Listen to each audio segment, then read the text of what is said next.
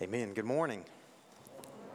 It is good to see all of you this morning. I want to thank you for allowing me to come, and I want to thank you for honoring the Lord's Day by being here. I'm going to get this out of the way because I'm a klutz, and sometimes I will trip over things.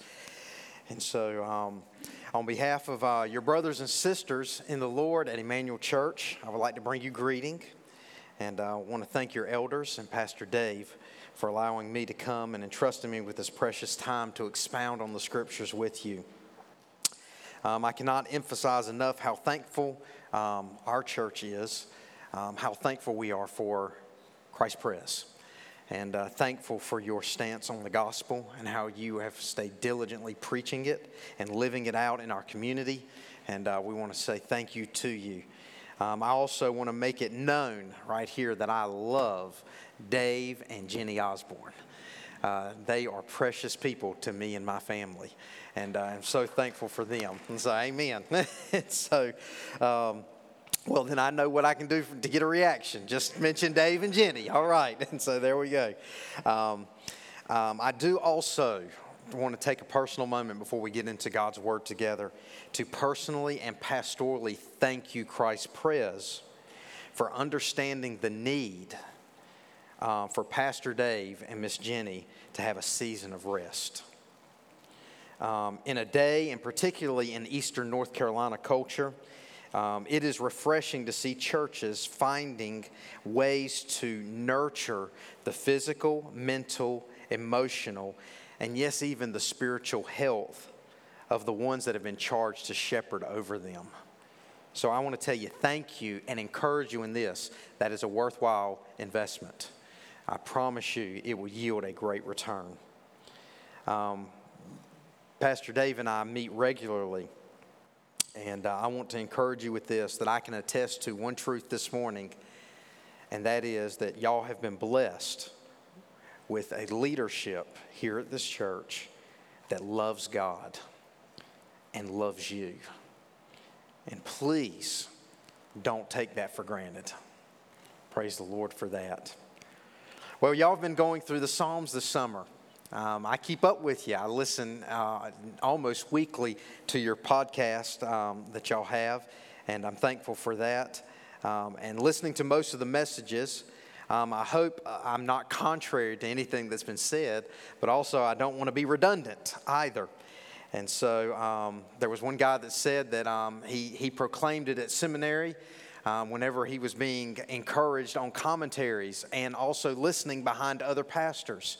He raised his hand and he said, I'm either going to be original or I'm going to be nothing. And guess what? He was both.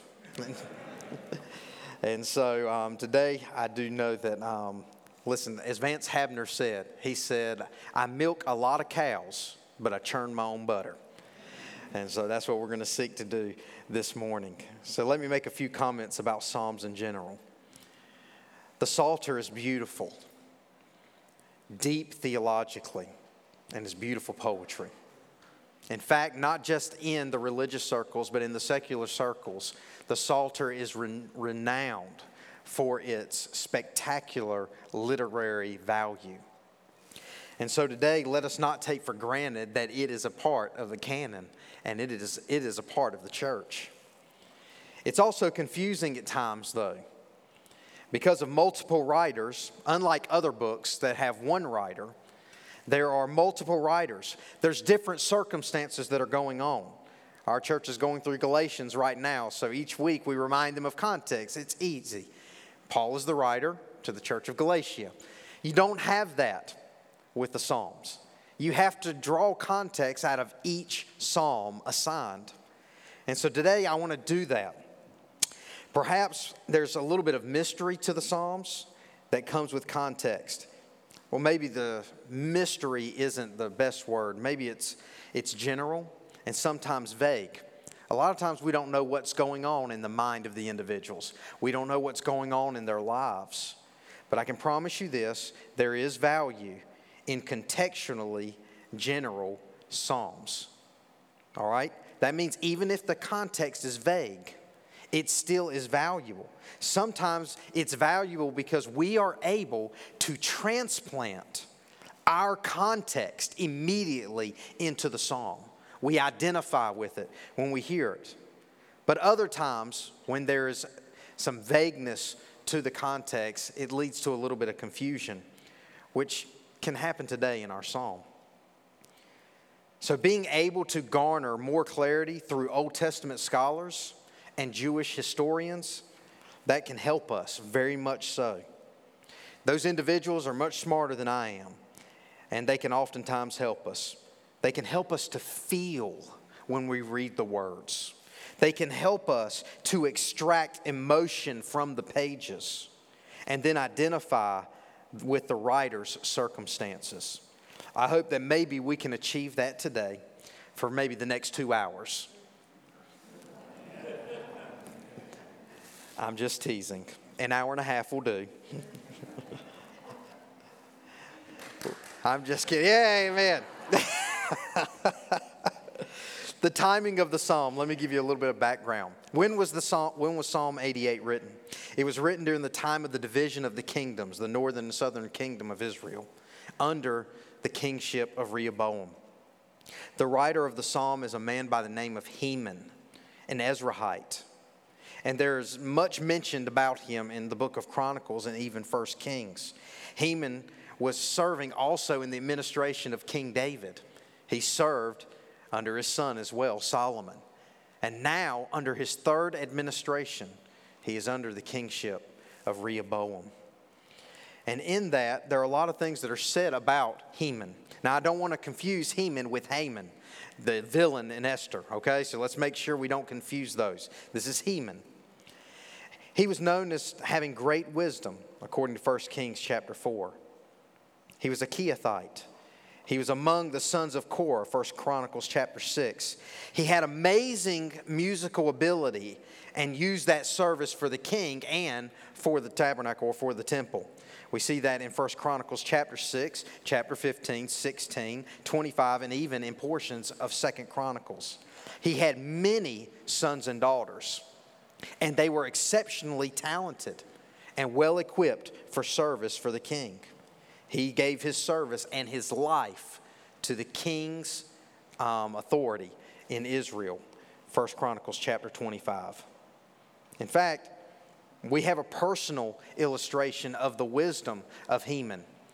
In 1 Kings chapter 12, Heman was one of the elders that Rehoboam set in front of him to get some insight from whenever the people were pressing him about the tax load that was on them. Heman was among the elders that told him that he should relinquish some of the pressure of the taxes. But those of you who have studied the Old Testament recognize that Rehoboam took the advice of the younger men. And he actually added to the burden, which led to revolt and led to much unrest in that society. Let that be a lesson about Rehoboam. Time out here that it doesn't matter who your daddy is. Okay? All right? And so you must learn how to exercise wisdom in practical living. And so here, let me advise you on this. Now, Heman, as a wise old man, is writing Psalm 88. He has felt rejected by the king. For see, you'll see later in the narrative is that they were outcast then. Rehoboam established the young men as being the ones that would give him insight and wisdom in the days ahead, rejecting those who had stood by his grandfather and his dad, and even under his kingship. He feels rejected. And now he is watching the kingdom that he has served for years upon years to be divided. Literally, things are falling apart all around Heman. The psalm is almost a lamentation because in this case, there's not much hope. In fact, you'll see there is no hope in this psalm. So the identity of the singer of this dark song helps us understand it. It came from a wise, talented, accomplished, and blessed man who has been rejected by the king and is watching everything crumble around him. With that in mind, let's read our text together. Psalm 88. The Word of God reads, O Lord, God of my salvation, I cry out day and night before you. Let my prayer come before you. Incline your ear to my cry, for my soul is full of troubles, and my life draws near to Sheol.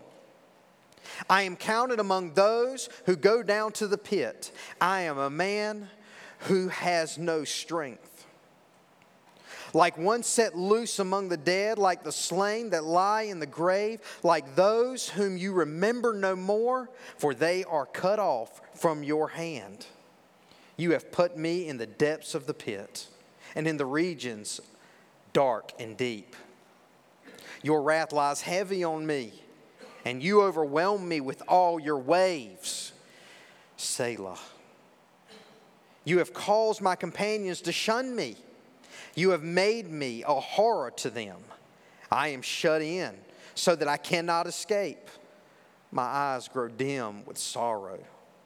Every day I call upon you, O Lord. I spread out my hands to you. Do you work wonders for the dead? Do the departed rise up to praise you? Selah. Is your steadfast love declared in the grave, or your faithfulness in Abaddon? Are your wonders known in the darkness, or your righteousness in the land of forgetfulness? But I, O Lord, cry to you. In the morning my prayer comes before you. O Lord, why do you cast my soul away? Why do you hide your face from me? Afflicted and close to death from my youth up, I suffer your terrors. I am helpless. Your wrath has swept me over. Your dreadful assaults destroy me. They surround me like a flood all day long. They close in on me together. You have caused my beloved and my friend to shun me. My companions have become darkness. Father, this is your word. We long to understand it more, that we may rest in your promises and glorify your name. So we need the Holy Spirit to teach it so that our minds can learn it. And we need it preached to us so that our hearts can grasp it. And we need Jesus to be seen in it. And we pray this in his name. Amen. Let me ask you a question. Have you ever been ticked off before? I mean, really ticked off. Like, the kind of ticked off that leads you walking around in the yard fussing at the air. You ever been there before? My neighbors think I'm crazy. You laugh, but sometimes it's people like y'all. Ticked off. What brings it on? It's because you feel wronged. Something didn't go the way you had planned. I'm a planner. I like organizing things. I use spreadsheets like it's a video game. I thoroughly enjoy it. And when things don't go the way they should go, it ticks me off. You're nodding your head, so you're identifying with it. You can sympathize with my claim.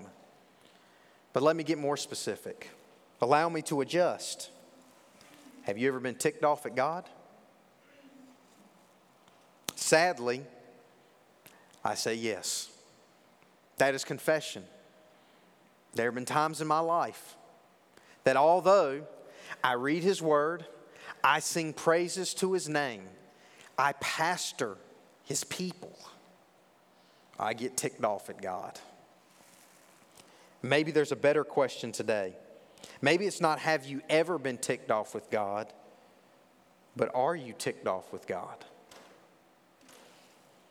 And if that's the case, Maybe it leads to another valuable inquiry. How long have you been ticked off with God? Think about it. The same things that tick us off in our day-to-day living often affect our attitude towards God. Psalm 88 is unique. It's definitely in the running for the saddest of all psalms. Now, I know my fellow pastor was here a few weeks ago and he preached from Psalm 13, which is also a sad psalm. So I want you to understand we're actually happy people. But for some reason we couldn't get away from these texts. The theme of the psalm and perhaps the key word of the psalm can be best summed up in the word dark. It's in verse 6, verse 12, and verse 18. The psalm is indeed different. The concluding words aren't what you would expect. They're not what we're accustomed to when we read the Psalms. Yes, we get down, we've reached despair, but most of the time, in fact, almost the entire time, you find hope at the end of a psalm, but not Psalm 88. To be sure, psalms are full of lament. They're raw, they're intense, but at least they end hopeful. Not Psalm 88. It begins with pain. He says, I cry out day and night before you, verse 1. And then ends in pain. My companions have become darkness, verse 18. You see, if we just take a brief survey through this text before we get to what we call at our church the main focus of the text that I want to point out to you today, we need to understand an accusation is taking place. Heman is letting God have it. He's fussing him out. How many of you ever fussed somebody out before? Okay? I fussed Mama out one time.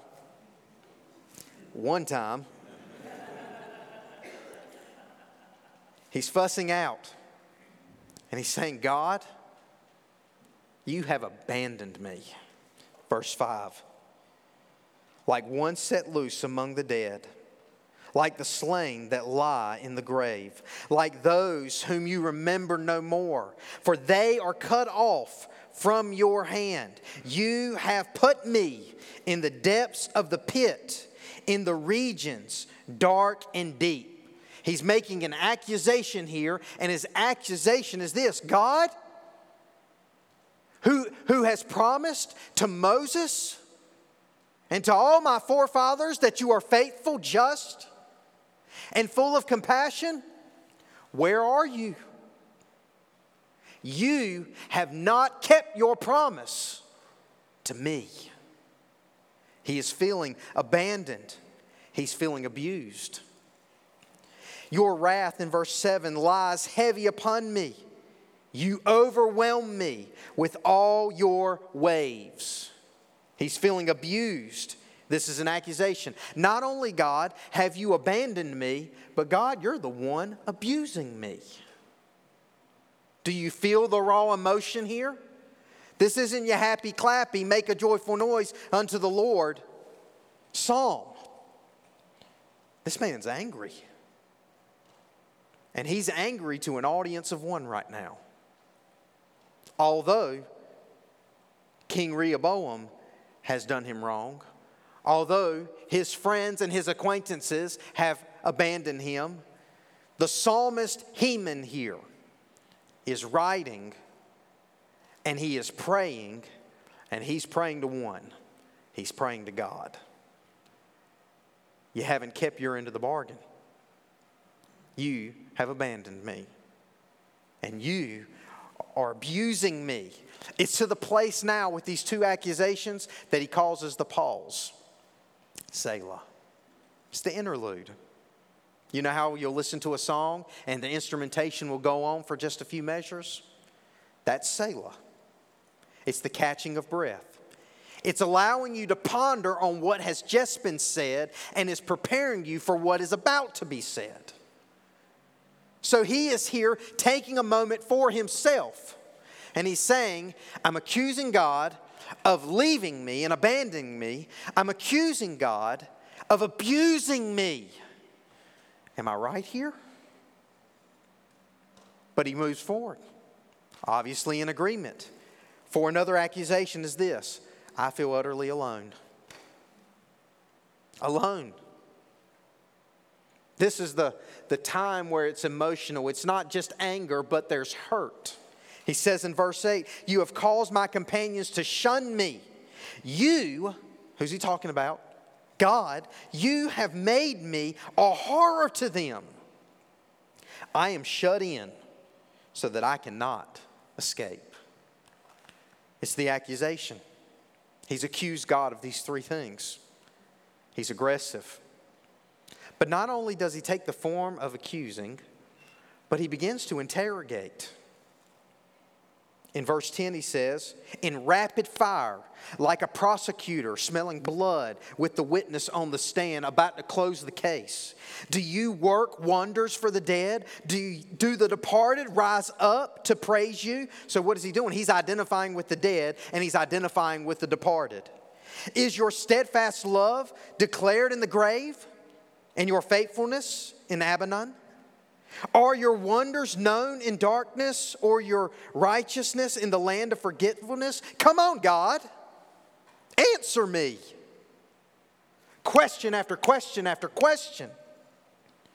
He's accusing and he's interrogating God in form of prayer. And then he declares. There's a declaration. Verse 15. Afflicted and close to death from my youth up, I suffer your terrors. What is he saying there?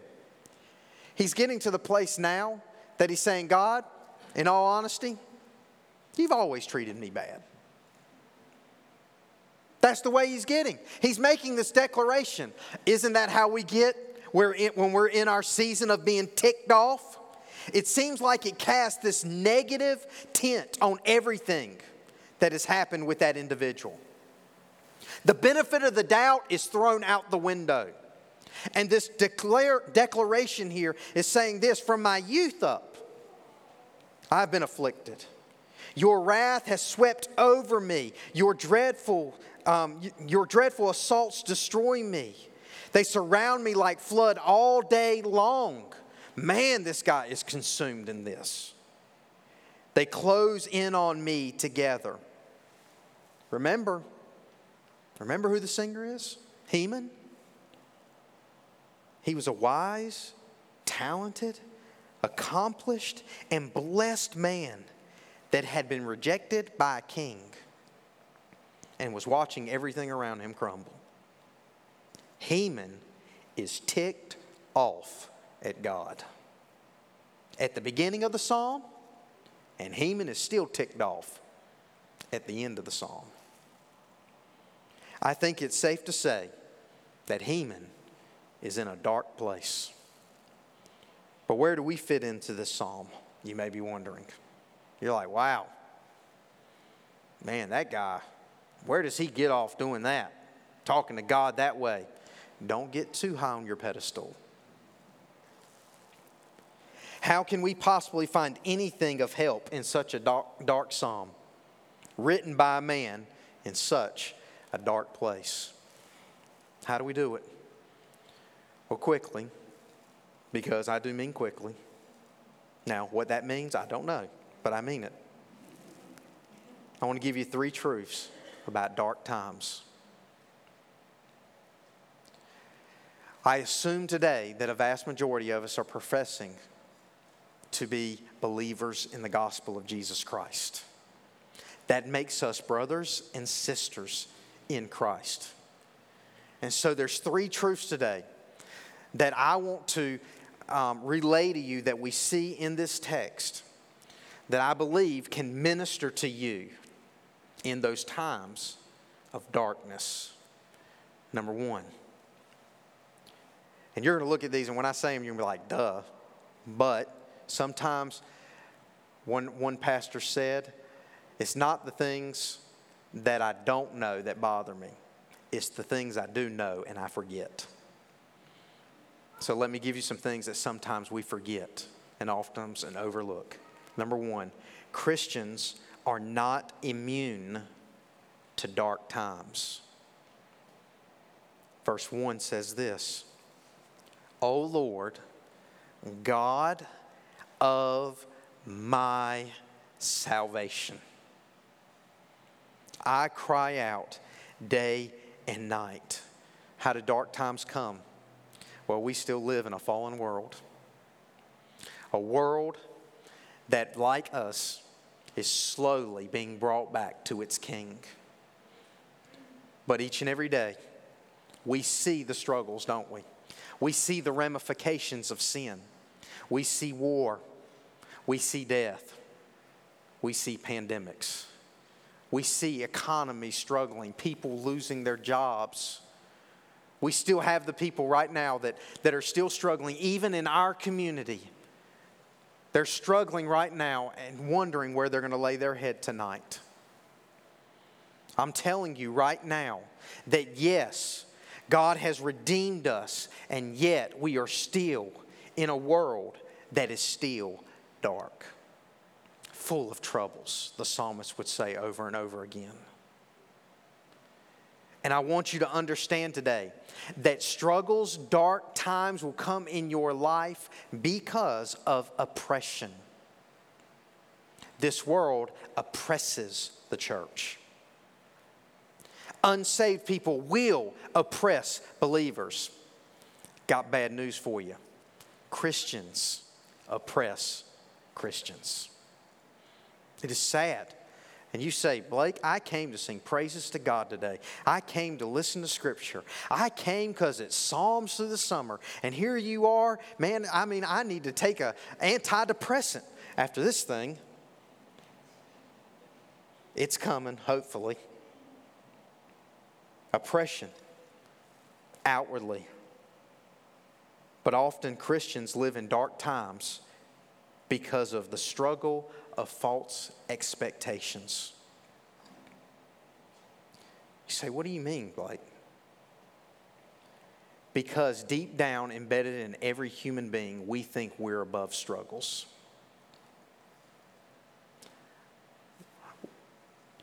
Let's carry it further. We think that because we profess Christ and because of His radical grace, we think that automatically makes us repellent. It gives some type of repellent to us in struggles. You see, we have false expectations. That's what gears that thinking. That's what gears that anger when things happen in our own lives.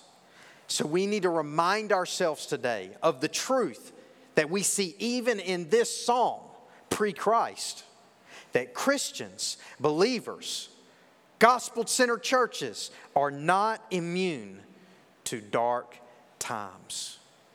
Number two,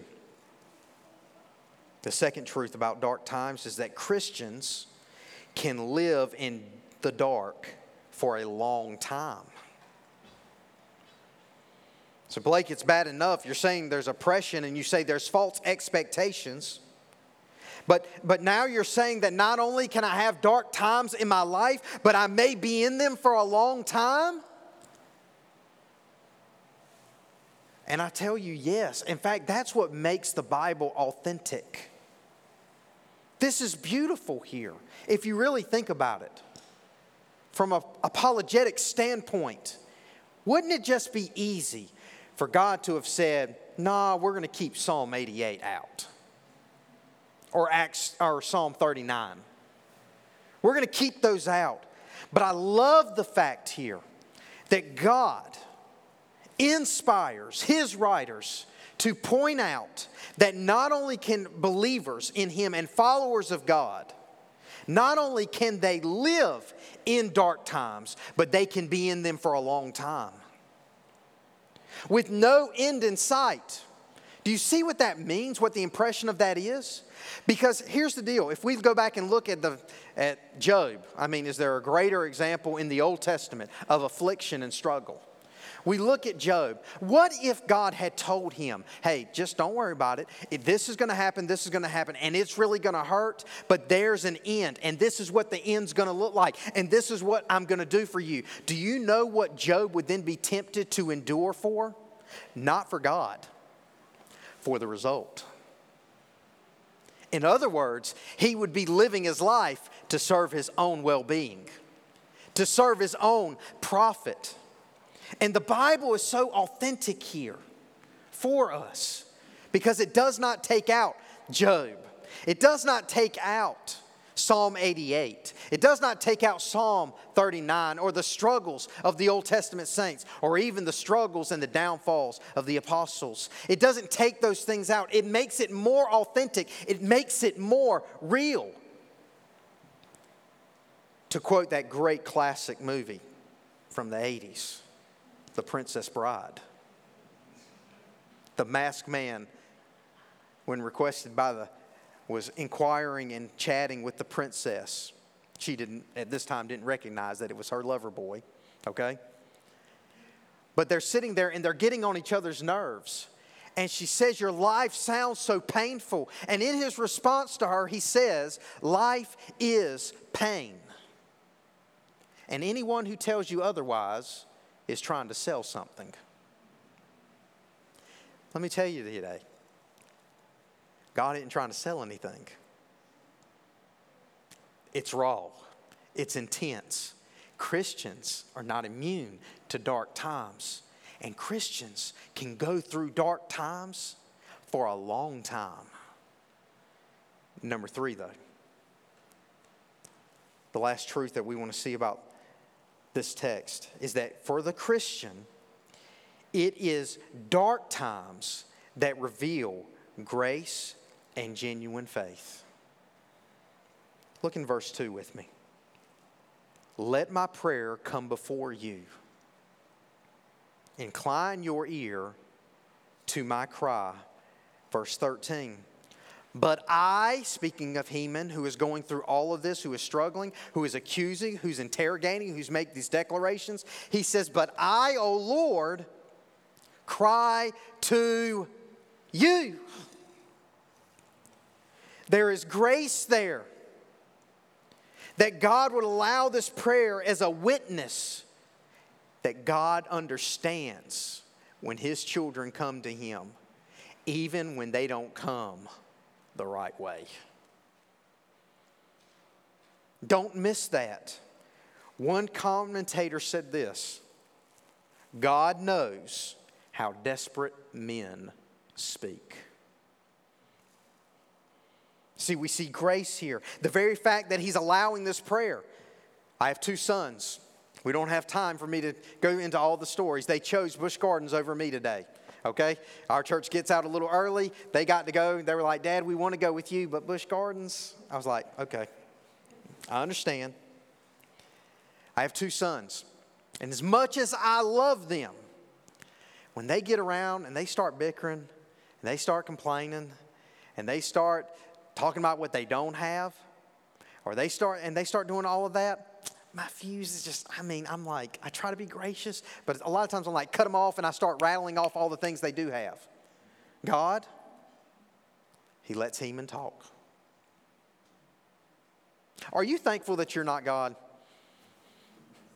I'm thankful that I'm not God. Because this we'd probably get right about halfway through the first accusation, boom, lightning bolt. Nah, I ain't listening to that. But you see, God identifies Himself with us, even in the midst of our inward distrust. Jonathan Powell writes this: we can come to God like this, hurting and broken. No matter what, we can still come. We can still come because you need to remember this: God isn't afraid of the dark. It reveals grace, but it also reveals genuine faith in dark times. Can I ask you a question today? We alluded to Job earlier. Is your relationship with God transactional? Meaning that I serve you because you give me things? In all actuality, if you came to God so that He could serve you, then you really didn't come to God. God will not serve you. In the midst of even those bad prayers, I know we elevate Job a lot. Job went through a lot. Job said some good things. But Job had some really bad prayers in that book. And during those times, what was God's response? Where were you when I flung the world into orbit? Do you have any idea what the mountain goat feeds on up on the hills? In the midst of all of this and all of these questions coming out from God, Job says, okay. But you notice, Job never got an answer for why it all went on. We see behind the curtain in chapter 1 of Job. Job never saw behind the curtain as much as recorded. Whenever Satan comes and accuses. And by the way, he's not just accusing Job. He's actually declaring the problem with humanity, God's creation. And God says, has He considered my servant Job? Where you been? Where you been, Satan? Walking to and fro on the earth. And guess what? They're just like me. They're about themselves. Have you considered my servant Job? Oh, Job, does he serve you for nothing? No. You give him everything he wants. That's the accusation today. The accusation is this, and be leery of doctrines and professing gospels that tell you that God is just here to basically, He's your bellboy. No. He is the King of kings and Lord of lords. And in this relationship, He is the king and we are the servant. Genuine faith. I ask you, is your relationship with God viewed as a transaction? I'll serve you, God, as long as you give me the things I want and the answers when I need them. Are your prayers still to God today? See, that was the grace. Even Heman, as hostile and as angry as he is, was still praying to God. Or has God or the idea of God in your mind died? Charles Spurgeon said this. In this psalm, Heman makes a map of his life's history. And he puts down all the dark places through which he has traveled. He mentions his sin, he mentions his sorrow, and he mentions hopes, if he has any, his fears and his woes. Now that's real praying. Laying your case before God. Conclusion. And we're wrapping it up. What about that question? No, not the accusations. Don't get lost in the emotion of Heman. But there's something the Holy Spirit allowed to be asked here that springboards us into the future. In verse 10, do you work wonders for the dead? Do the dead rise up to praise you? Jonathan Edwards' widow, Sarah, when she had received word that her husband Jonathan, possibly the greatest theologian and philosopher that America has ever produced, in fact, I don't know if there's any debate on that, he died at the age of 54 from a smallpox inoculation 1 month after becoming the president of Princeton College in 1758. She picked up her pen. They didn't have cell phones. They couldn't text. They couldn't email. She picked up her pen and wrote to her daughter Esther, who just so happened to have lost her husband Aaron Burr 6 months before. And Sarah wrote this to her dear child Esther. My very dear child, what can I say? A holy and good God has covered us with a dark cloud. Oh, that we may kiss the rod and lay our hands upon our mouths. The Lord has done it. He has made me adore his goodness, that we had your father so long. But my God lives, and he has my heart. Oh, what legacy my husband, your father, has left for us. We are all given to God, and there I am, and love to be your affectionate mother, Sarah Edwards. How? How, in dark times, can the believer kiss the rod? Well, because we know that there is one true, holy, and righteous triune God who created everything in this world with value and purpose. And he created man and woman with that value and purpose. But man, as we stated earlier, desired to be our own authority. And rather than living in communion with him, we chose to go our own route. Thus sin entered the world, and man since then, man, woman, and child, has been plagued with the thought, answering the question, how can sinful human beings be right with a holy and righteous God? But that's why Jesus came. And as we stated, Jesus lived the life that you couldn't live. If you started right now and they reset it, you'd mess it up before you get to the parking lot. He lived the life that you couldn't live, and he died the death that you should have died. And that sacrifice was accepted, and the Son in Jesus Christ was vindicated and was raised by the Father, and is ascended into heaven, and one day will return, to which he will make all things new. You see, that's how Sarah Edwards and Esther kissed the rod. Because, you see, Heman was right. He was in a dark place, and God put him there. But Heman was wrong. It wasn't hopeless. Because hundreds of years later, his question would ultimately be answered. And God would answer it in a way that would blow Heman's mind. Do you work wonders for the dead? Do the dead rise up to praise you? The answer, church, is yes. Because of Jesus. See, Jesus endured total darkness. Just go read the gospel accounts.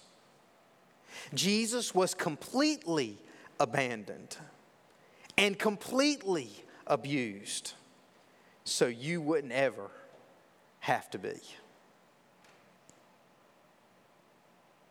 R.C. Sproul said this: those that join him in his death will participate in his resurrection. The psalm was written pre-Christ. Heman doesn't have the advantage that we have. He was waiting on a promise and praying on one. We read this psalm post-Christ. We have seen the promise, and in faith we're waiting for the finale. And so today, be encouraged, Christ Pres. Because when you go through dark times, and you will, and if you go through them for a long time, keep praying. And the only way you pray, that's grace. And stay encouraged by this as we close. There isn't anything that the believer will face that the resurrection will not cure. Amen, church? Let's pray together.